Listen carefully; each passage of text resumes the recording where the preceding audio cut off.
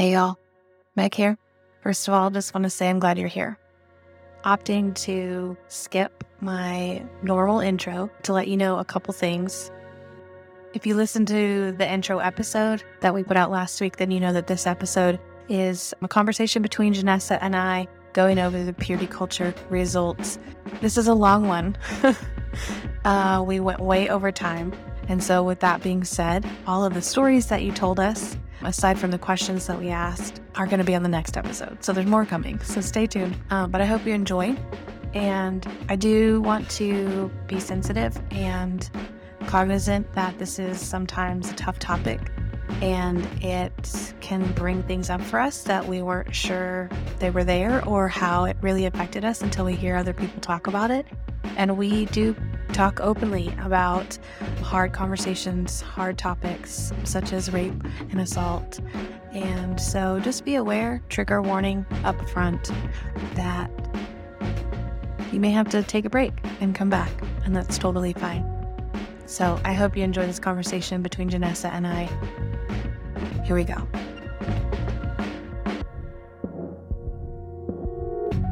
Okay, it's me and Janessa today. Hi, Janessa. Hey, Meg. Thanks for having me today. I'm excited. What are we even doing? We're going to feel this out, guys, as we go. We're scared and excited. Yeah, that's a good summary. Here we are. We're doing it. So we're going to start just today talking about the definition on the survey and then just kind of the answers that people gave, because we kind of open-ended asked if they would add anything to that. On the survey, purity culture was defined as messaging regarding sexuality and sexual activity. Our religious settings encouraged us to, quote unquote, pledge in various forms not to have sexual experiences until we were married. And so we asked them if they generally agreed with that, and most did. And then I asked if they would have anything to add to that. So I think there's this kind of initial, difficult thing to define. And so I just kind of love some of the different things that people brought forth. So just thinking about, okay, that's your basic definition, but obviously everyone has a different experience. And this kind of idea of purity culture is spread out kind of even globally. Yeah. And so these are just a few of the iterations of how people described or added to it. Sex was between a man and a woman only, that it did not include sexuality, but just the act of sex, that if someone did engage in sex, they became damaged goods, especially if they were not a virgin, became kind of very focused on virginity, and that being kind of the very key definition. And then this idea that things like masturbating is wrong. Girls were responsible for attraction to males, both positively and negatively. And the girls responsible for remaining pure in light of boys' inability to control sexual urges. It's a big one. I feel like throughout the questions and answers, that is like a major theme of women being responsible for, lust or urges or whatever on the male side of things, that we were somehow responsible for that or caused it, or that we could prevent it, kind of thing, that we were somehow in control of that. So that's a big one. Would you personally add anything to that definition, or what pops into your mind about what purity culture is as a whole? I mean, I think probably the piece of it that I would add is this kind of idea, it's alluded to in these different things that people ask, or added is really more the word, but just kind of this idea that sexuality has a major consequence that will impact you in a negative way. So anything related to it, just kind of putting that blanket over it, especially sexual acts, are bad because they create such negative consequences. And so I think that to me is something I would, if I was boiling it down to how I viewed it based on the messaging that I received. And I guess that's a good place to kind of double back and be like, what is your experience with purity culture? I kind of talked about mine a little bit in the intro, at least kind of my why I wanted to do this, why I'm passionate about it, but share a little bit about your interactions with this. Yeah, gosh, where do you start with that? I was born. I was born a girl, and the rest is history.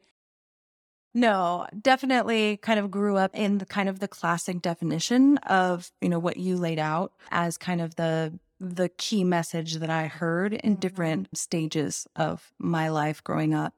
So just realizing how much I'm very impacted by it, and am constantly having to notice the different unconscious ways that I, even like you said in your intro, that you perpetuated it and probably still do today in ways simply because it's kind of ingrained Right. deeply. It's like subconscious almost at this point sometimes. It's a way of programming someone to see the world and move through it. What would you say, I think, helped you kind of start reframing some of that stuff or kind of coming out of that programming? I would say that it was actually probably in my late 20s, early 30s was my first kind of like within my own relationship, starting to kind of open my eyes and question some different things. But it's definitely only been in probably the last 5 years, and I'm 41, that I have begun to question and kind of bring into my awareness some of the messaging and how that has impacted my marriage and how I interact with friends and coworkers, and just carrying that with me wherever I go. And so there's a piece of me that, feels a bit like I missed out, or was, kind of grieving that loss of a way of seeing that I didn't have before. So yeah. I would completely identify with that. Just the piece about like feeling like, I feel like there's years missing, almost that there's development that never happened. And yeah, just like kind of time lost viewing the world a certain way. And then you're like, oh, wow.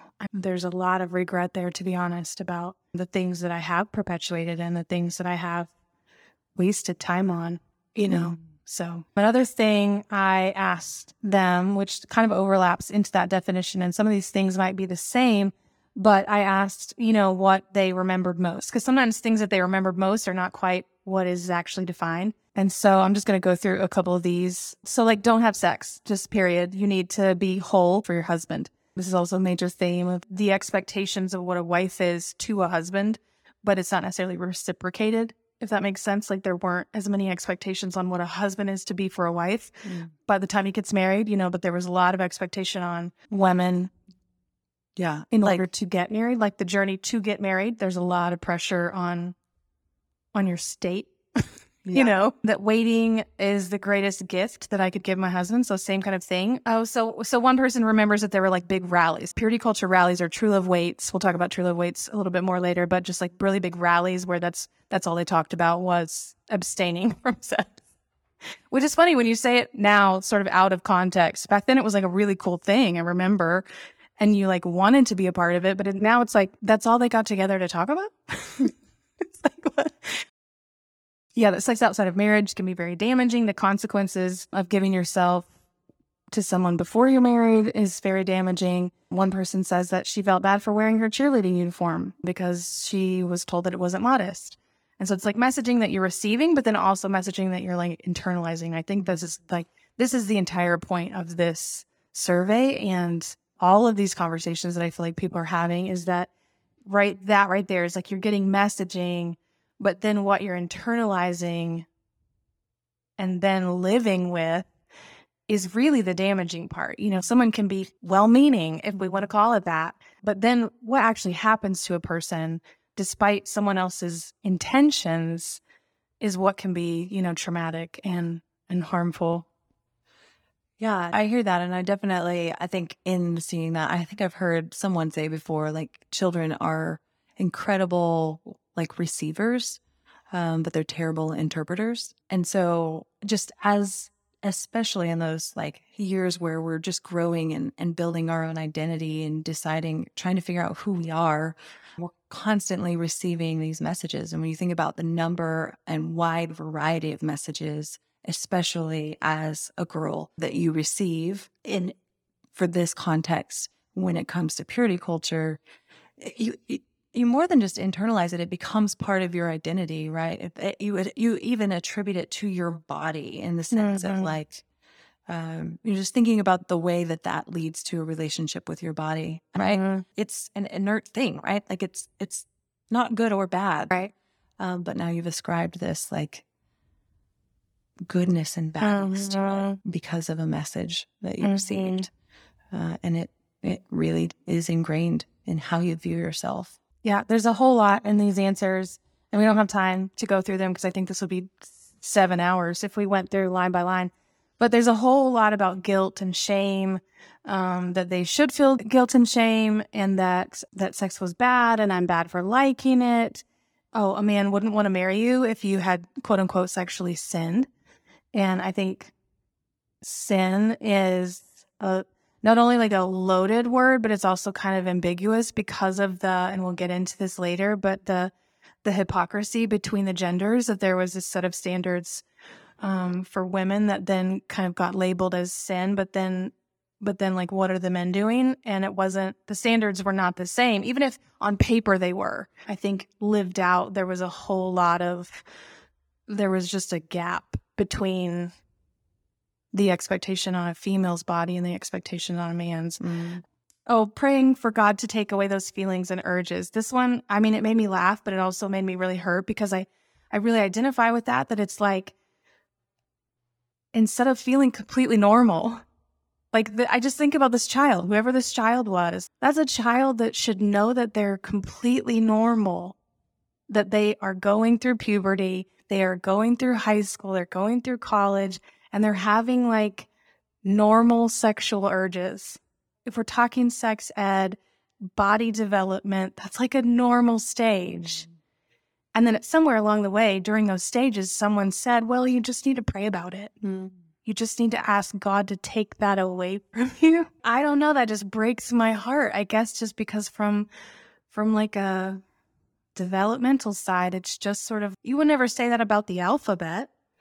You would never say that about opposable fingers, like learning to pinch your snacks. Like you would never do that about anything else. But there's something about your sexuality that became like vilified.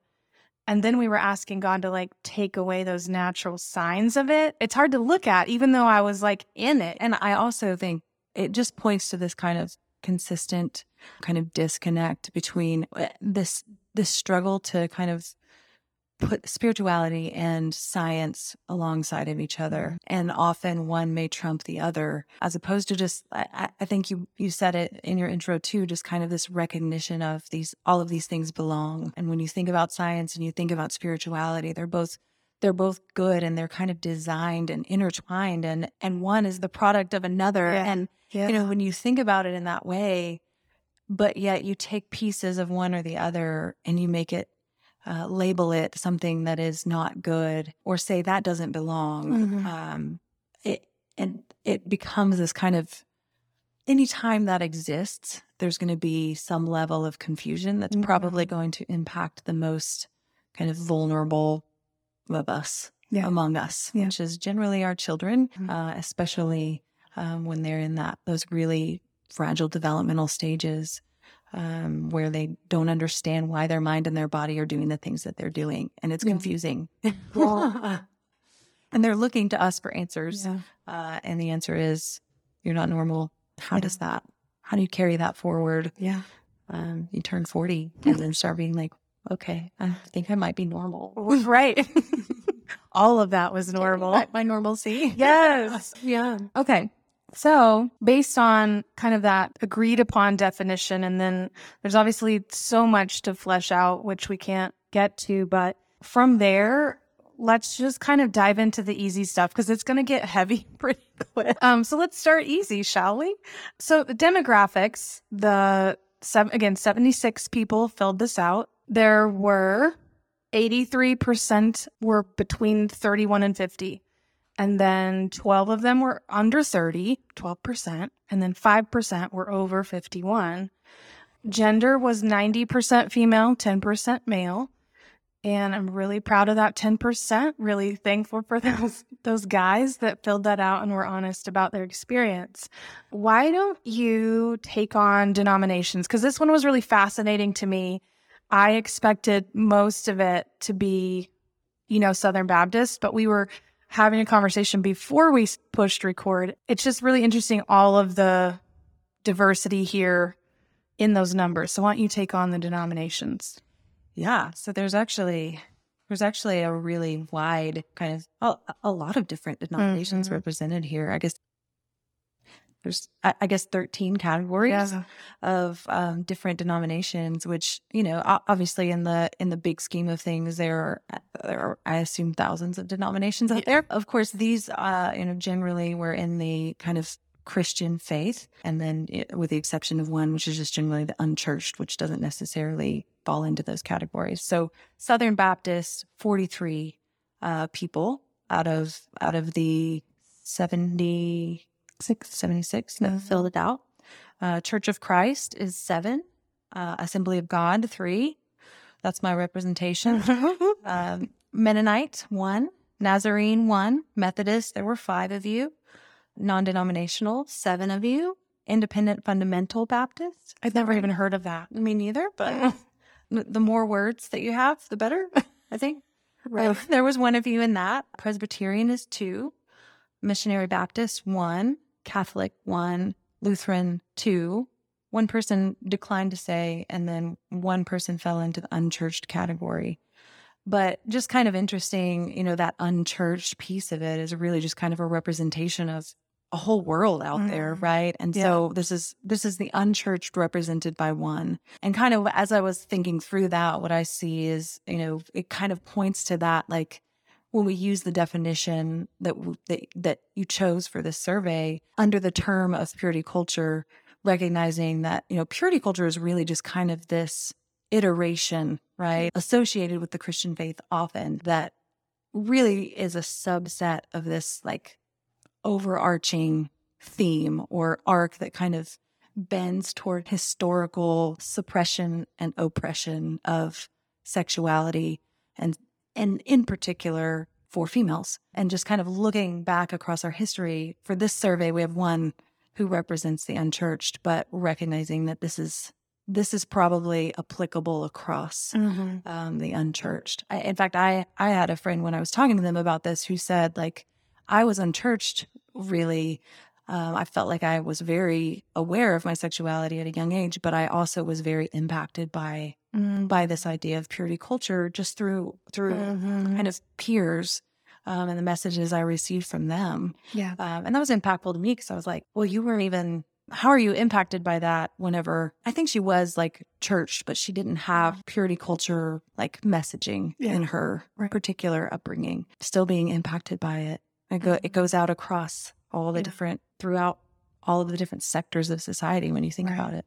And I think one important call out here is that I think in many cases, this is a very well-meaning, and even in kind of maybe be framed as the purpose of it being to protect you, or to protect, in particular, to protect the female, which is can be even more confusing. Like, you're protecting me, but you're also like not. What is the song? You can't lock me up and tell me about freedom. You can't do both of those things at the same time. And it's kind of that same. You're free, and I want to protect you, but I'm also locking you up and preventing you from developing normally and figuring out how you move through the world and knowing that your body is okay. It's not even just okay, like your body is good as it moves through the world, and it's designed to be connected to others. Those are just major things that you miss along the way, and this kind of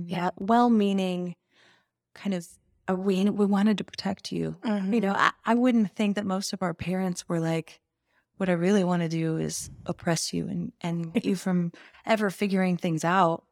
That probably wasn't the heart of most of our parents. But at the same time, it was this kind of inadvertent, I'm trying to protect you. And at the same time, I'm inadvertently harming you in more of a kind of unintentional, passive way. Yeah.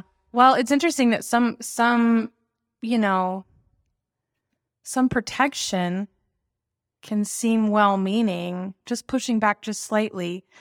Just some protection is really out of fear, which is not actually very well-meaning. Oh, that's good. That's a trauma response. That's not actually love. That's control, and it's done out of a place of fear, even though it can be packaged in a well-meaning way. So I'm not going to say that everybody that was doing that was that way, but I think that some of that, if you go back to the origin story with, if you go back to kind of the origin story of purity culture, a lot of it stemmed from the AIDS epidemic and abortion laws in the 80s and things like that, that it was like, okay, well, how do we combat these things? And some parties involved decided that the best way to do that was to kind of like get everybody on board with not having sex before marriage. And that would kind of cut down with STDs, and that would cut down with AIDS, and that would cut down with babies out of wedlock and all these kinds of things. And so then you birth curriculum out of that place, then all of that's just coming from a place of fear. It's not actually about like, let's teach you about your sexuality and let's teach you about what's best for your, journey. This was a cookie cutter, in my perspective, it's just a cookie cutter, this is best for everyone kind of thing. And then there was a serious lack of education that went with that, because that was the main focus, was sort of protecting you from that thing, sex. I mean, at the end of the day, it's just really not, it's not an approach that is empowering and, just kind of instilling confidence in making decisions and knowing what's right for you. Right. And again, coming back to being 40, and I'm just now learning how to be grounded and connected in the moment. And that's kind of that unfortunate consequence of the fear around that purity culture. Like you dissociate from your body. What you just said about that your body is good, I mean, I think I was in my 30s. But, that's pretty late in life to have had that messaging for the first time. Yeah. I could probably say I was in my 30s as well. And to have that be like, I don't know if you watch Friends, but that moment Phoebe's like, this is brand new information. Like, it literally was brand new information. No one had ever told me that before. I'd never had that like spoken over me, or,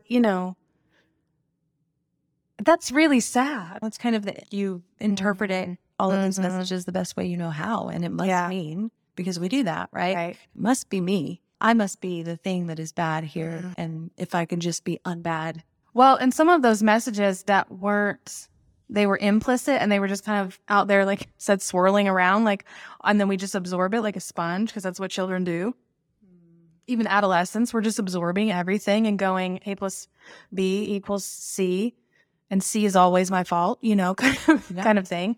A lot of that I feel like is from the Bible. So let's bring the Bible into it, because I feel like a lot of this purity culture in the church, conservative Christianity, they obviously had quote unquote biblical things to back it up. And we couldn't just talk about sexuality. We had to talk about biblical sexuality.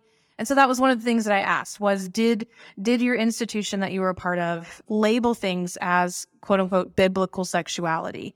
And it was pretty much split down the middle. I feel like that's more telling of what denomination they were a part of, just because, any evangelical, especially in the SBC, Southern Baptist Convention, that's going to be closer to like 90%. If you just ask them, it's going to be 90%, because I feel like everything was labeled biblical. Right. Yeah. And it's just, and that's obviously conjecture. But I feel like just growing up in that space, everything had to be biblical. It couldn't just like exist. It had to be biblical, and so then there's obviously Bible verses to kind of prop up whatever were. So I asked if they remembered specific verses being used to kind of uphold this messaging and where it was coming from. And so I'm just going to read these off real quick. Matthew 5:8 says, "Blessed are the pure in heart, for they shall see God." Proverbs 11:22, "The Lord detests those whose heart are perverse, but he delights in those whose ways are blameless. Be sure of this, the wicked will not go unpunished, but those who are righteous will go free. Like a gold ring in a pig's snout is a beautiful woman who shows no discretion." I laughed at that one because I was like, where is he going with this? I can't. Yeah, where he's going everywhere. And actually, the one that they actually cited was verse 22 about the pig's snout is a beautiful woman who shows no discretion. And it was like, so then I put the other two in there just for context, because I was like, what is he even talking about, pig's snout? But it was like, I don't understand. Who was quoting this in youth group? I would like to know. Well, I mean, I'm just thinking about that as a young, impressionable as a child, basically, hearing this and trying to figure out what that means in actual application to your life. And the only thing is just like using those words, they just invoke fear. And I don't even know why. Like, I don't even know what I just heard. All I experienced Well, you've got was words fear. like perverse in there and blameless and unpunished and no discretion. It's like, what are these words? These are really heavy words, but what are you guys talking about? No, I don't know how it ties together logically in my Very mind. loosely tied. The next one is 1 Corinthians 6:12 through 20. This is kind of long, but basically I'm going to skip ahead to verse 15. Do you not know that your bodies are members of Christ himself? Shall I take the members of Christ and unite them with a prostitute? Never. Do you not know that he who unites himself with a prostitute is one with her body? For it is said, two will become flesh, but whoever is united with the Lord is one with him in spirit. There you have it. I think I'm trying. Maybe you just bypass your thinking brain in this situation. I when I hear that, I guess it just twists my heart a little bit, because when you think about like when you're referring to like putting in that context or in those shoes a real life person who has thoughts and feelings and dreams and desires, not even talking about sexual desires, right? And you put them in that place, suddenly you're connected to this real human.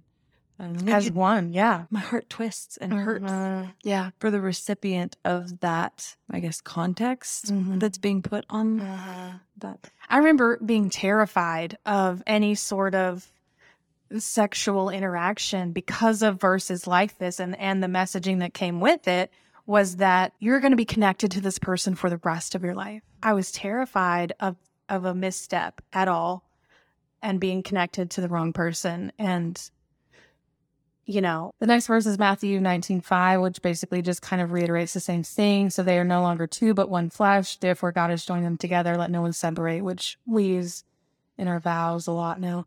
Last one, which I want to sit here for just a second, is David and Bathsheba. So this was always told to me wrong, and kind of like my body is good. I was in my 30s before I recognized what actually happened in that story. So let's revisit tell that. us. Yeah. Okay. So King David, back in the Old Testament, David was like the youngest sibling. He was the unlikeliest. He was very, very young when he became king of Israel. And he, one night, goes out on his balcony, and per usual, there are women bathing on the roof because that's where they bathed. She's bathing. I don't know whether she was naked. We'll have to go look it up, right? Doesn't matter. Really, in the story, it doesn't matter whether she's naked or not, right? So King David sees this woman bathing, and he says, I need to have her. Can I have it? Can I get it? Right? So he says, I want that. And he has his kingly power to do so. So he has her retrieved and has sex with her. So I didn't recognize that as what it was, and no one was saying it when I was young, but that's non-consensual. Right. That's rape. Yeah. Right? So the king rapes Bathsheba because he can. And maybe laws are different here and there between that, time and mine. Doesn't matter to me looking at it now. She didn't have the autonomy to say no. Right. He's the king. She's a lowly person, power differential there. She can't say no. So that, in my brain, reading that now, it's like he raped her, and then she's married. Let's point that out. She was married, and so David has her husband sent to the front lines in the war that they're fighting, and in order, that he would obviously be killed. And so David rapes a woman and murders her husband. Yeah, because he's the king. He's a very young king. Young king comes into power, does these things, and yet he is praised for all of time for being, a man after God's own heart. Let's just quote that verse because it gets quoted all over the place. A man after God's own heart. Well, if that's confusing. As it, I mean, that's just the end. That's confusing. That's confusing. So why was that being used? Because I remember it being used as it was Bathsheba's fault. I do. You're kind of blowing my mind a little bit right now. So I do know, I know both of these kind of ways that you've described this story. That just pulls something up for me. But I love the way that you describe that because, I mean, it's a reality, right? It's describing it with using the modern terms, right, that we have to ascribe to violence against women and taking that and put, like, of course, the Bible is full of stories that, right? This is just one of many stories that kind of perpetuate that view, and then it allow this to happen, and so exalting, right? So some of the other questions that we asked: what age were you introduced to purity culture or True Love Waits? So the median age was 13 to 15. So just right in there where you're just transitioning your identity. Your whole body. Oh gosh, just a bunch of weirdos at 13, right? I asked if they participated in a True Love Waits ceremony, and kind of what I meant by that was like some sort of, so there were these cards. True Love Waits was I don't know what to call it. What do you call it? It's like a curriculum, but also like a propaganda program, but it also had like merch. You know, it was a brand. It was a money-making thing, you know? And so part of this True Love Waits was that they had a ring ceremony where you could get like a promise ring that symbolized that you were going to wait until you were married to have sex. But there was also a card that you signed that was, you know, saying that you were like relinquishing your right. And so 58% said that they did participate in some form of a ceremony. I asked if there was jewelry involved, and 42% said yes. Did you have a purity ring? I did not, but I wanted one. Yeah. Real bad, I bet. So if you guys remember in the 80s and 90s, James Avery was like do you know who James Avery is? James Avery was the jewelry company to get your purity ring from. I remember one time we went on a ski trip and someone stole my purity ring. And then the youth pastor made a joke about how I lost my purity on that trip. And I did not appreciate that. You know, I was real embarrassed on the church trip home. But it was funny because it was like that purity ring symbolized my purity, not, I don't know. Again, it was like that transference of like, I didn't own my body. I didn't own my sexuality. It was like this ring symbolized it. It wasn't even me. Yeah. And I wasn't even seen as you were capable of losing, right? Leaving it behind, separating from it. And someone could make light of that as well. Yeah. And also probably in the same breath be able to like be very serious about the importance of all that symbolized. Right. But at the same time, the youth minister's like, make light of this too. Yeah. I'm sure that he was just trying to make you feel better. Didn't even think about it, I'm sure. Didn't even think a thing about it. But because like that was such a big deal as a female, I was taking that real serious. So then I took his joke real serious.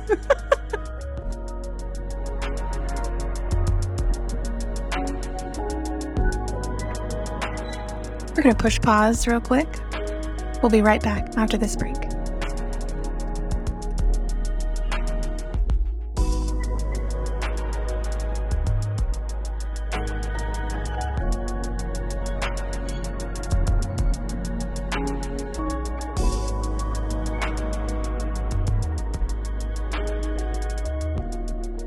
Okay, let's transition into a little bit heavier stuff. Why don't you read the next question and answer? Did you fully understand what you were committing to? And 53% said no. I mean, that's half, but still, that's a large population that didn't understand. I was thinking back to the night that I signed my card, my True Love Waits card, and I was thinking about how hilarious it would be if I could get into contact with some people from my youth group. If y'all are out there listening, happenstance that you're listening to this podcast. But if you did not sign that card, like, I mean, what a bold move. Honestly, at this point in my life, like outside looking back in, it's like, wow, that was actually like kind of intuitive for them to be, I'm not signing that. Yeah. And maybe it was rebellious. Maybe it wasn't. I mean, who was going to not sign that on that night when everybody else was signing it? And I'm sure we had to like nail it to a cross or something, you know, at the end of the night, that it's like all of our virginities were nailed to the cross. Like, I wish I was that kid. Yeah. So kind of a a breakout question from that one. If you didn't fully understand what you were committing to, then did you feel like your parents had control over your sexuality? And I guess that could even be the church. Does your church have control over your sexuality? 67% said no, which I thought was kind of interesting because, I mean, I don't know that it would not have been appropriate if I had not signed that card. You know what I'm saying? Like, there would have been ramifications if Megan did not sign that card, right? No, I think I thought that was interesting too, 67%. But maybe that's just looking at it on the surface. Maybe looking at it more deeply, right? I think probably in my mind, the thinking was like, God is watching. Oh, yeah. Again, it's more the biblical side of it. Right. God knows. This is what God I did says. not sign this card. And what is this? Right. And plus, they set it up very thoroughly that this is what God designed marriage and sex to be. Right. Therefore, if you're saying no and you're not signing this, then you're outside of what God designed. Right. Exactly. Just kind of, I do think like I didn't feel like any parent was controlling my sexuality, but I did feel that something was controlling my sexuality, and that I should very much follow the rules and the wishes of that kind of thing. Yeah. So I asked if modesty was a big part of purity culture or true love waits. 80% said yes. Then I asked if they felt like modesty centered around the female bodies or if it was kind of equal. 95% said yes. Yeah. And nobody's surprised by that. Right. We're all walking around with, I don't know how to, like, I remember being in my 20s afraid to not conform to wearing a bra. And I know that's such a weird thing, but like, it's like you feel literally uncomfortable and like you should hide yourself. Oh, yeah. And it's such a strange thing to realize that's still programmed into me. And that's kind of that same thing of like that modesty piece of it. Yeah. Like, modesty equals this. Yep. And this is how it should look. And that being how we wake up in the morning and decide what we're going to wear. Everybody. And I think it affects, again, we've talked about this several times, but the responsibility that we take for the opposite sex. You know, if everything is centered around the modesty of females, then sort of the implicit message is, and obviously, oftentimes it was explicit, it's very overt, what you're wearing causes this. Right. So then I'm taking responsibility. He's not taking responsibility necessarily, but I'm taking responsibility for the fact that my illusion of cleavage or whatever it is then automatically going to cause this in his brain, and that's my fault, kind of thing. Even that kind of stuff very early on was like, I was terrified of boys because there was like this fear instilled in me that no matter what I wear, and that was partly because I was curvy very young. And so like, it was terrifying. Yeah. Just to go out in the world. Like I was just terrified of every man, you know? And I think there's some level of that just continues to show up. Yeah. 100%. On a daily basis. Like you think about changing your outfit 12 times. Most of the time, like if I change my outfit multiple times before I live, it's really because I'm thinking, how are other people going to perceive what I'm wearing? So realizing how deeply ingrained that is in me, that I don't feel comfortable in clothing because I'm like, oh, someone might think, oh, this strap is too thin. Right. Yeah. Like so much of how many hours of my life have I spent changing clothes because of that filter? Yeah. I want those hours back. Right. Exactly. So kind of moving on from when this was introduced, skipping ahead just a little bit. When this was introduced, you know, between 13 and 15, I kind of wanted to go back and talk about like when actual like puberty and development was introduced to them, separate from what was happening at the church. So I asked if their parents explained puberty and development. Like 67% said, my parents did not talk to me about that. And if they did, were they uncomfortable? And 75% of them said yes, their parents were uncomfortable talking to them about puberty and and I'm talking about puberty and development, not even like, you know, sex, the act of it, or, you know, any sort of topic around that. It was just puberty and development. So then I asked, did your parents engage with you beyond just basic anatomy lessons, the puberty and development? 75%. 75%. Right. So they're hearing these messages from the church, but they're not really hearing anything beyond really uncomfortable puberty talks at home. Like I find that sad. Then I asked if they received adequate information from the public school. 67% of the...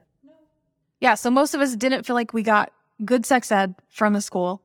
Most of us felt like nobody was engaging with us at home about these sexuality conversations. And then most of us just felt like even puberty wasn't covered adequately, So like that's a huge gap of education,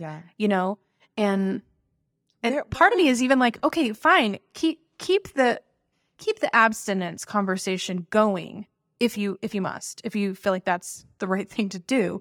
But where is the good normal development conversations happening? Where is the normalcy? Where is the, like, your body was actually designed to do this. This is why you feel this way. This is, it was just, I feel like it was just a biblical conversation, and then there was nothing. And that's not good enough. Yeah. And I know you're getting to this. Yeah. But then where? Right. Right, Where now, are we learning things? Should we get this information from? Well, 60% of you said that you had access to porn, you or your friends. You got it somewhere, right? So 60% of you, that same kind of percentage that said that they didn't get enough education, then is getting a bad education from porn. Yeah. Getting a distorted view, a very specific, curated view of what sexuality and sex looks like. When you were a teen, were you aware or know people that looked at porn? Would you say that you were, like, aware of that? Yeah, for sure. I think even today, and I know that, that probably all three of my children at some point have been exposed to that already. Yeah, in this day and age, it's not really a question of if, it's just when. But just another question, like, how many of them felt like their peers were their primary educators of what sexuality looks like. Especially the ones who were watching porn, they were probably the educators. Right? Oh, 100%. I have a friend. I remember it was probably in high school. She asked me this. There's a perfect example of, like, bad friend education. Like, they're going to someone. She asked me what a blowjob was. Mm-hmm. And I was so naive and just insulated under a rock in this world that I had no idea. Yeah. I was in high school. I don't know. I have no idea. I don't know how to explain it to you. We're not supposed to be doing it. That's all I know. Right. And so I think like a good little Baptist girl, I told her that she should probably ask her parents. So she did at the dinner table.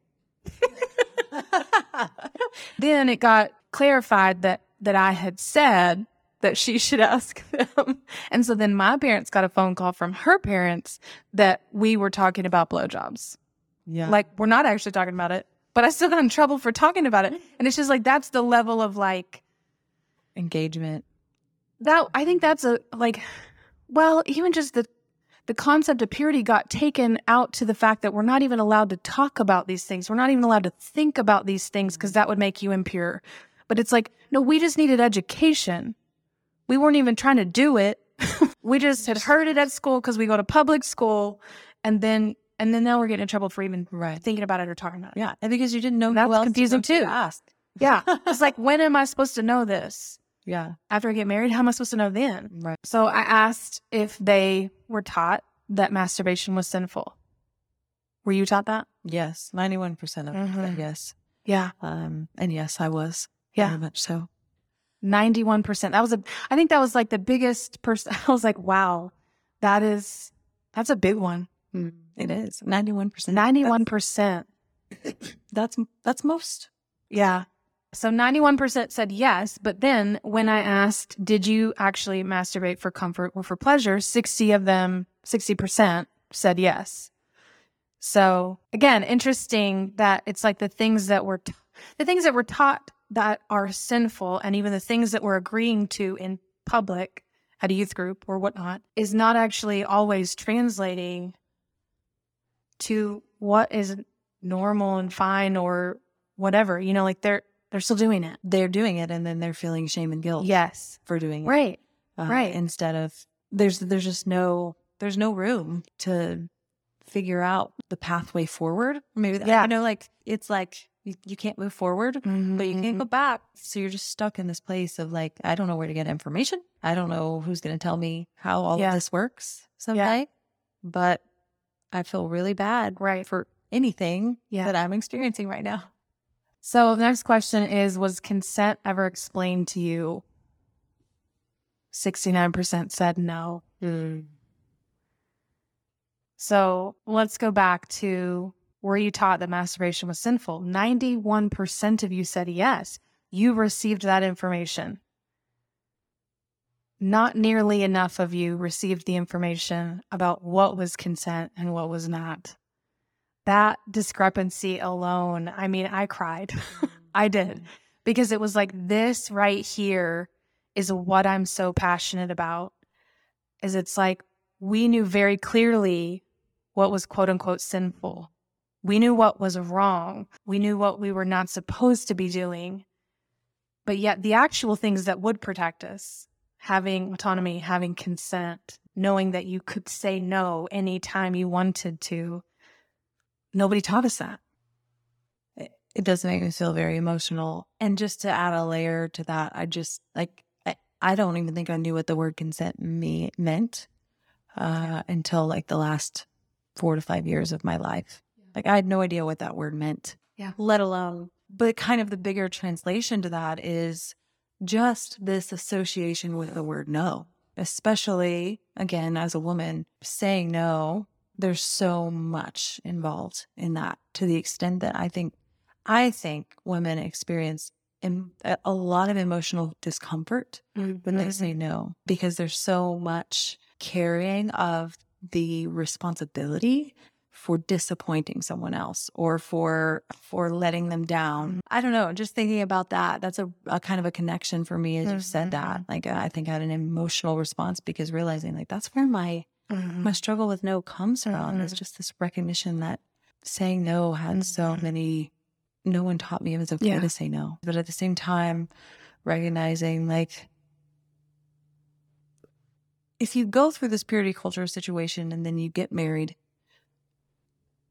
you've never had practice saying no. Right. And now you show up in this space where you're kind of obligated in a way, right? Like this is the person I should be saying yes to. You've never had practice saying no. And it's not like, I have found myself in communication, not even just talking about sexuality, but not talking about sex overall, but just where I have had to say like, you have to honor my no because I need to know my no is okay. And Right. It's difficult for me to honor my no when you don't honor my no. Yeah. Right. I need you to support me in this thing I'm trying to learn, this skill I'm trying to learn at 40. Yeah. And I should have learned it when I was 14. Yeah. I should have been well practiced in how to say no and known from then that it was that not that only that it was okay to say no, but it was my right to say no. Yeah. So on the heels of was consent explained to you, I asked them if they'd ever had a non-consensual sexual experience. And 63% of them said no. But let me reframe that for us. That means 37% said yes. I so far, we've just kind of been leading with the bigger percentage, but that's still 37%. That's still 28 people out of 76. 28 people out of 76 had non-consensual sexual experiences. One thing I heard recently that really stuck with me, she was talking about from like an HR perspective, was that if she had asked the females in her office if they had been harassed or assaulted or molested or abused, most of them would say no. But if you spelled it out for them, probably 90% of them would say yes. Things like, have you ever had your butt touched in a joking manner, but you felt like you couldn't say anything? Have you ever felt uncomfortable in the way that a person in leadership commented on your body? Have you ever been touched without your permission? Have you ever been kissed without your permission? Have you ever been groped? Have you ever felt coerced to go farther than you wanted to? So like if you ask them specific questions, maybe that'll be on the next survey too, I think you would find an even greater percentage. You know, people will be like, oh, kind of like myself, I didn't know the terminology. I felt like that was even something back then, that it was sort of like, it was like rape and you were dead in the gutter, or it was nothing. Right. You know, those were like the two extremes. But if you spelled it out for somebody, like, has this ever happened to you? They'd be like, oh, 100% that happens every week at school, or that happens, you know, all the time in my workplace or whatever. You know, I just think about, I don't think that there's a single, I've never met someone who hasn't had an experience Right. When I've like asked them about that. Yeah. Especially when you think, like, I saw it every day when I was in school, those things happening. And so realizing consent's never explained, and I don't even really know what is not okay for people to do. I don't even know how to say no. Right? Like, I don't even, I think it's supposed to be okay that this person did this to me, or that this person said that thing. Yeah. So there's just so much gray there around, how do I even know how to say no? Where do I even start when I don't even know? Yeah. I want to kind of go back to something you just said about even like once you're married, like post purity culture, once you're married, there's this thing about being available or submitting to sex whenever you're just, I don't know if that was said aloud in your youth group or your setting, but that was definitely said a lot. How often we're supposed to like have sex with our husbands, and how we're not really supposed to say no, and you should be like available to him, and that helps him not have an affair and helps him not look at porn if you're having sex with him. And so then there's like this, there's that undertone of, I don't get to say no. Right. If I say no, he's going to have an affair. If I say no, he's going to look at, and then again, that will be my fault because I said no. So there's like that cycle, even post purity culture, that they're still operating in. And it really just points out kind of that, like, again, there's was so much fear around, if I have any sort of sexual experience, then it's bad and has major consequences. Also, if I withhold sexual experience, it is bad and it has some serious consequences.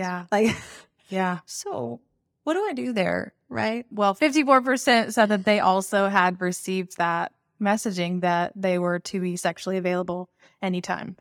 One of the things I realized in therapy after like healing from my assault was that just basically, I just didn't ever own my own body. Again, my sexuality I'd signed it over to my dad, to the church, or, you know, whatever, the card. I'd relinquished my rights to my virginity and my sexuality. And then I got married, and it belonged to him, you know. That was like then transferred, and it belonged to him, and I was supposed to submit to him and be sexually available to him. And so at no point in there was Megan just like, actually, I decide this is, right. You know what I'm saying? Like my autonomy, I never had it. Right. I'd never practiced that really ever, because I wasn't allowed to date. This was how far this went. Even not dating wasn't far enough. Let's take this farther. We shouldn't even be like holding hands or kissing or, you know, that's the vein of purity culture I was in. It was just like, I wasn't allowed to date. It was mandated, you know? And so like, of course, you have zero experience with boundaries, with this feels good or this doesn't feel good. I'm like, you just have nothing. You have nothing. Right. You have no basis for, this is me and my body, and I set the rules. Right. Yeah. Do you know? And never had rules. The rules were like given to me, you know, like you didn't ever learn to make rules for yourself. Yeah, the rules were that. I think that's probably, I love the way that you said that. The rules were given to me, or ascribed to me. They were told to me, this is how it works. This is how your body works, in the sense of like, in the context of this society, and this is how you manage it. You manage it by letting everyone else decide what you do with it. And the depth there. I can't even get into it. I know. I feel heavy. One of the problems that comes from that, which is a question that we ask, is kind of like when those rules are just ascribed to you and you don't have the opportunity to sort of form those on your own naturally or out of experience, then your sexuality, your sexual experiences kind of become technicalities based on this choice that you made. Again, going back to the beginning, that they didn't fully understand. And so I asked if their sexual experiences became technicalities, because, you know, I feel like virginity was like put on this pedestal, and it was like the holy grail, you know, and to remain a virgin was like you've arrived, again, mostly for the females. And so arriving at your wedding night, a virgin, was not only the expectation, it was like what you were saying that you're agreeing to. But virginity became like a technicality, Right. Yeah. There's all these different versions of sex. Specific definition. Yes. Of what virginity is and what it is not. Right. And you can do everything else around Right. it. And so 58% said they agreed with that sexual experiences became technicalities about how far they could go or what they could do. I mean, that is genuinely the tendency of a teenager, right? That's what can I get away with? Genuinely, I'm going to try and figure out how to stay within the rules and also not follow the rules. And also just that kind of genuine curiosity. We'll try some stuff.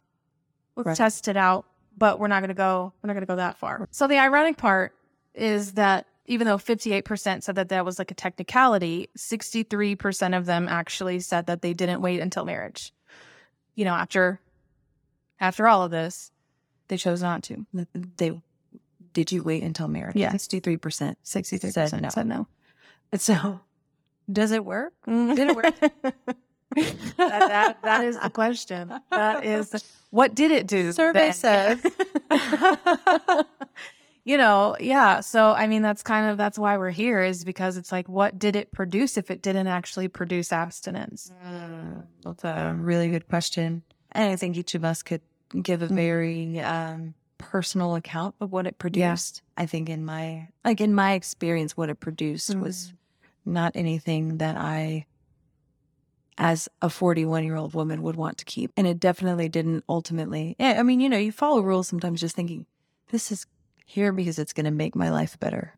But did it make my life better? I would have to say no. And not because of some view of how people should approach sex or sexuality, but just honestly, the only things I came through with were the things that I'm trying to shake off. Yeah. Now, so I don't think that, if following the rules is designed to make your life better in this particular situation, it did not work. Mm-mm. So I did ask them what age their first sexual experience was. If sexual experiences were technicalities and they ultimately did not end up waiting, then what was your age when you first had your first sexual experience? And these are kind of staggering, honestly. There were 3 reports of abuse from the ages 4 to 7. So that's a real place to start. 19 of them said that their first experience was between 7 and 14. That is early. And 47 of them said that it was between 15 to 19. And then 21 of them said that they were in their 20s. We're obviously getting married early. I mean, definitely, purity culture produced some early marriages. Yes. That is definitely like getting married young. We were all racing towards the altar. Yeah, we were. Well, I'm getting married because I want to try that. Right. Just going back to the 3 reports of abuse from ages 4 to 7. Obviously, there's a lot to unpack there. Just, again, pointing to that overarching purity culture being one iteration of just generally sexual violence. If you think about it on a spectrum of like here on this far left side of the spectrum is this kind of things like purity culture, ways that we control bodies. And then the far other side of the spectrum and somewhere in there is abuse and violence and overt like harm to someone. If you kind of think about it in that way, I think that's really what I'm seeing or that's pointing to. Even like, I don't know what that percentage is, right? 3 people out of 76. But when you think about abuse, that's all 3 is a lot. Yeah, it's too many. Yeah. Purity culture existed in their life. And they also experienced abuse. And it's all kind of on that same, like, you could say that they are somewhat connected without actually like drawing direct lines, but recognizing one being present can also perpetuate the other or can lead to the other. Well, let's just go. I mean, going back up to that question about consensual experiences, 28 of them said that they weren't. And so maybe that wasn't their first experience, but let's just look at those numbers. I mean, a lot of those numbers are before they're 19. Mm-hmm. And so if maybe 28 of those experiences, their first experience, and that's even when you think about the law, the way they say the age of consent is right. 18. Yeah. 18. So all of those were before the age of consent. Right. Right. So like what's there's an obvious like breakdown in my mind. And there are actually a lot of studies, a couple I'm going to put in the show notes, about how purity culture does directly relate to rape culture. Just that like that expectation that I feel like males are programmed to kind of have this mentality that they can't help it. They have this drive and they can't help it. And that it's the woman's job based on what she's wearing, whether or not he's acting on that or how she's acting. And then he's reacting to how she's acting. You know, it's just like it's all on her kind of thing. And then again, if you don't have a no and you're not practiced in no, then there's a whole lot of non-consenting happening. Right. Whether that's inside a marriage or outside of a marriage. Right. And so there are actual like direct lines to misconceptions on both ends of you can say no and this is not your fault and you can actually control yourself and you need to, or it was kind of that story of like, well, she didn't say no. And that being kind of the explanation for what happened. She didn't tell me no. Yeah. And kind of going back to porn, like one of the best things I've ever heard relating to porn is that you can't respect someone that you're objectifying. So if you're objectifying women or men, whatever you're doing, you can't also be respecting them in real life because your brain... You're dehumanizing them. Yes. Yeah. And then based on what kind of porn you're into, you might be into non-consensual porn. That's like a lens through which you're also viewing real humans, you know? And so you can't be doing both at the same time. And so then you have a lot of misconceptions about what consent is and misconceptions about like how we view another person, especially with regard to sex. Well, and if they're kind of glamorizing non-consent in porn, then obviously like that, you're just kind of role playing that out in your own life. And if no one taught you that a woman can say no at any point, any minute of any day, right, then obviously the glamorized version is what you're after, right? You know, and then that doesn't translate. Again, that piece of like, well, here's this thing that you're getting information about. We're not going to educate you about the reality behind it and how this like translates to the real person who's across from you, right? Like that you're interacting with right now. No one's building those skills because we're just all pretending like it doesn't exist. But I want to jump back and kind of lighten up the mood here and talk about demonstrations that were done during purity culture, because these just... I laughed, just remembering, because I feel like I got all of these that they said. I was like, oh, I remember that one. I remember that one. But you didn't remember most of these or had never heard of them. So let's just go through them and we'll laugh about them together. Yes, let's. So starting with PB&J.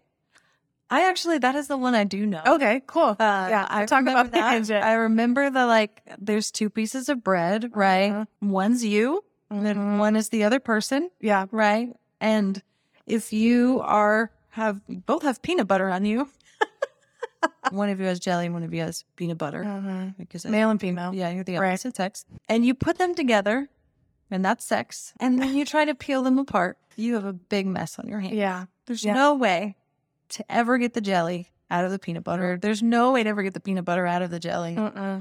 This is so confusing. just eat the sandwich, you know. And half the probably boys are sitting there like, can I just have that? I'm so hungry. Oh my God. Yeah, it's true. Second one is bananas. Okay. I have no idea. What did they do with bananas? I mean, at first I was like, I feel like that's sex ed at school where they like teach you how to put on a condom. Yeah, that's what I thought too. But I kind of think it's like once you peel the banana, you can't unpeel the banana. Okay. Or like if everyone takes a bite of the banana, then you don't have a whole banana. But it's also just, it's too phallic and I don't know. Yeah, it's very Banana. Again, what you're thinking about, like, how does anyone? I mean, I know that the kids were probably laughing the whole time, Right. but you were also receiving some messages I know. there. Some of these, it's like, why were adults talking about sex in this way? Like, that just doesn't even, now being an adult, being married, it's like, this is not how I would talk about sex. These Peanut butter jelly. props. Yeah. To the next one, which Oh, yeah. everyone in bed together. I feel like So it's more like a skit. yeah, teaching me something Mm. and then like telling me not to do that something. Right? Is that what you're doing? Right. This situation. Yeah. I remember it kind of being like a skit if this is the same thing they're talking about, but it's like, you'd have one person get into bed and it was just like this whole, Every person you're with just yes, everyone in bed. ends up into bed together. And by the time this person gets married, they have like what? I don't know, 5 other women in bed with them. And she has to come into the marriage bed, quote unquote, with all these other women. She's like sharing him, which is like, well, this is problematic in the first place. Yeah, that was But I think that was like a central messaging, kind of like we talked about before, that it's this idea that you're like, everyone you've ever had a sexual encounter with is now like part of your soul. I remember actual books talking about that then you're like, your soul is tied to that person's soul. And, that's obviously terrifying. yeah. It terrifying is a good word. And just genuinely confusing, right? Like, Yeah. again, that kind of spirituality put alongside science.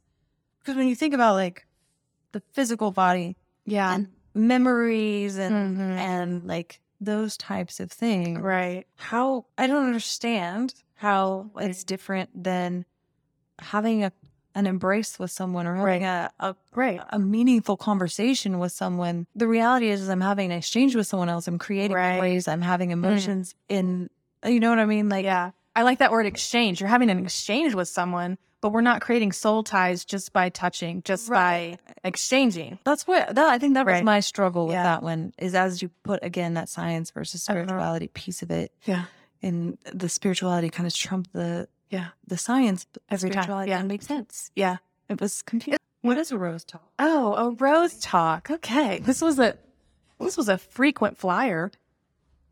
The rose. Okay, so you have a rose and as the teacher is talking, everybody goes around and like plucks the petal off, and the rose is supposed to, signify your virginity. And so if everyone's plucking off a little bit of your virginity, then by the time it gets back around to the teacher, like you don't have a rose anymore. And it obviously, the way we talk about virginity is like your flower, right? So that's already kind of weird and gross. But then if you don't have your rose it's ruined. You've been ruined. Everybody has a piece of you.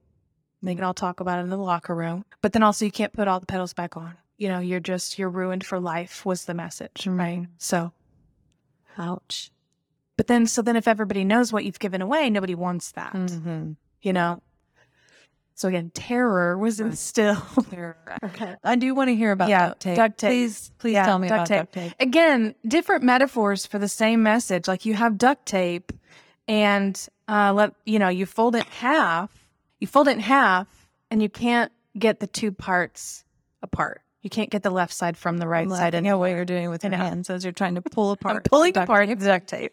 And I can't do it because it's impossible. It's very frustrating. Or if you do, you're ripping one side and, It's never the same. no. Because again, you can't, once you've come together, you cannot come apart. And so you're stuck with that person. Yeah. So let's transition to our last little bit. I asked, do you feel like true love waits or a purity culture promised you a wonderful marriage and amazing sex life? 43% said yes. 22% said no. And then 34% said, oh, kind of. Yeah, a little bit. Somewhat. Yeah. So basically, most of them said Yeah. yes. Because I would say in this situation, Yeah. yes. In the sense of like, it kind of, And it's not like that was on the card. It's not like it said, if you promise, then, if then. It was just sort of, these are the bounds in which God designed marriage and sex. And therefore, if you follow the rules, that you're rewarded with this wonderful marriage and you won't have any sexual problems because you waited. And I think that's the other messaging of those demonstrations was almost, if you do this, then you can never undo it. But if you don't, then you're going to have like, incredible hot sex all the time. So then did you feel let down by those promises? Yes.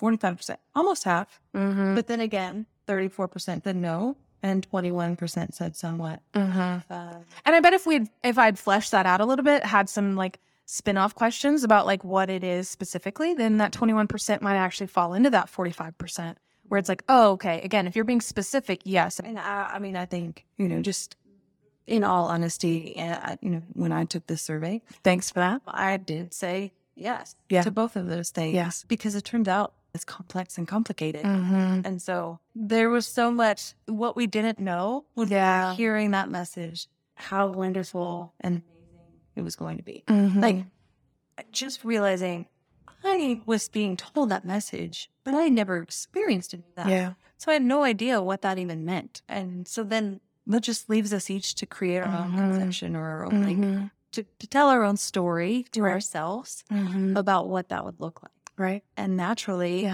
nothing is going to meet that expectation because it turns out there's two people involved. It's not even a one-sided story. Yeah. And so how do you put that blanket on there? Yeah. I do think there's like an interesting piece that I've heard from several people, that it's like, because there was this piece about boys in our youth groups or males, that it was like, because it seemed like they couldn't control themselves and they had a higher, or let's be honest, better sex drive than us as females, that they were naturally good at it, that they knew what they were doing. And then I think that's part of being let down by those promises. Neither of us knew what we were Right. doing. Yeah. If neither of us got the education, then it's just like, they were like, wait, this isn't what I thought it was going to be. Yeah. I think I remember in particular, like premarital counseling, the only conversation about sex was foreplay is important. Like, moving on. Right. Like, but what do you mean? Right. Now my husband at the time was like, noted. Cool. Good chat. Right. Just realizing like no one ever said like, actually you have to learn. You've got to spell it out. Right. Yeah. And it's up to both of you to have a good experience. Like none of that was ever part of the conversation. Yeah. It was just like this external thing was going to create this amazing thing. And that you really could, like, the only power you had to exert over it was what you chose to do before you got married. That was how you exerted your power over the experience you were going to have once you were married.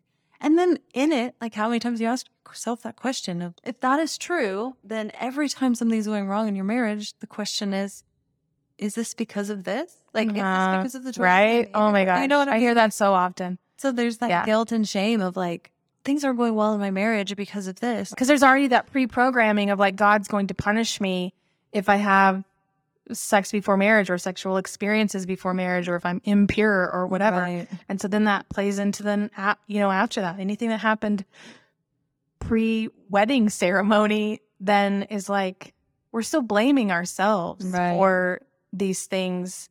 That's where this started, was realizing that I'm sort of surrounded by all of these women that are in that same stage where it's like, wait, I think that we missed some major developmental milestones, just physically, sexually, emotionally, all that kind of stuff that are supposed to be congruent in a, kind of a timeline, like child psychology development will tell you what years, when you can kind of expect.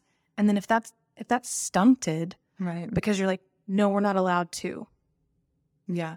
It's like, and you don't go through that kind of arc of growth and figure out who you are and what you think about it and what feels weird or safe or, crazy or scary, whatever, even just like personally. If it feels like designed to build on themselves. Right.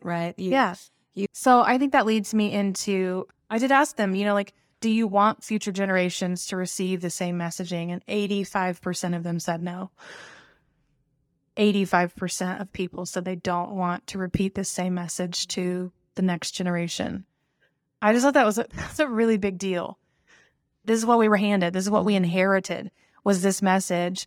And yet we're saying, I don't really want it. Right. You know, it's not good. It's not working for me. And it did actually a lot of things that I don't want it to do. And this is coming from like the people in this, right? Are the people who, I tried it and it didn't work. Yeah. Like that's the reality, right? Right. What we're hearing in these results is I tried it I sent and the card. and it Yeah. didn't work. And here's the, you know, the nuances of how it didn't work. Yeah. But we come together with this consensus that I don't think this is the best way Right. to teach our children about sex and sexuality. And so then we ask the question, well, what is? Then the second question is, do you feel equipped to teach them something different? Most people felt equipped to give them something different. I guess 56% said yes. So I was really proud of that, I guess. I'm like, kudos to you guys for like already kind of having formulated something different. Well, and I mean, when you think about the age of the people who, Right. what was the primary age group? Was it in our range, right? So even just realizing like a lot of us have 31 to 50. Yeah. So in 31 to 50, at that point, most of us have had a lot of experience testing out and forming new autonomous perspectives or thoughts about it. So yeah, that's encouraging to me, that there is a generation that's changing that. But, you know, what does that look like overall? Like, you know, looking at the denominations and where that connects back to in kind of the church world. We might feel equipped to teach it, but do we feel equipped to change it? Like to do it on an institution level. Right, Yeah. exactly. Well, just like I didn't know how to start, I don't know how to end. Thanks for doing this with me. Thank you for inviting me to be a part of it and to share, for allowing me to share and share my story. And hopefully it's encouraging to whoever listens to this. I appreciate you being here, and I value your voice and your thoughts and experience. So Keep doing what you're doing, Meg.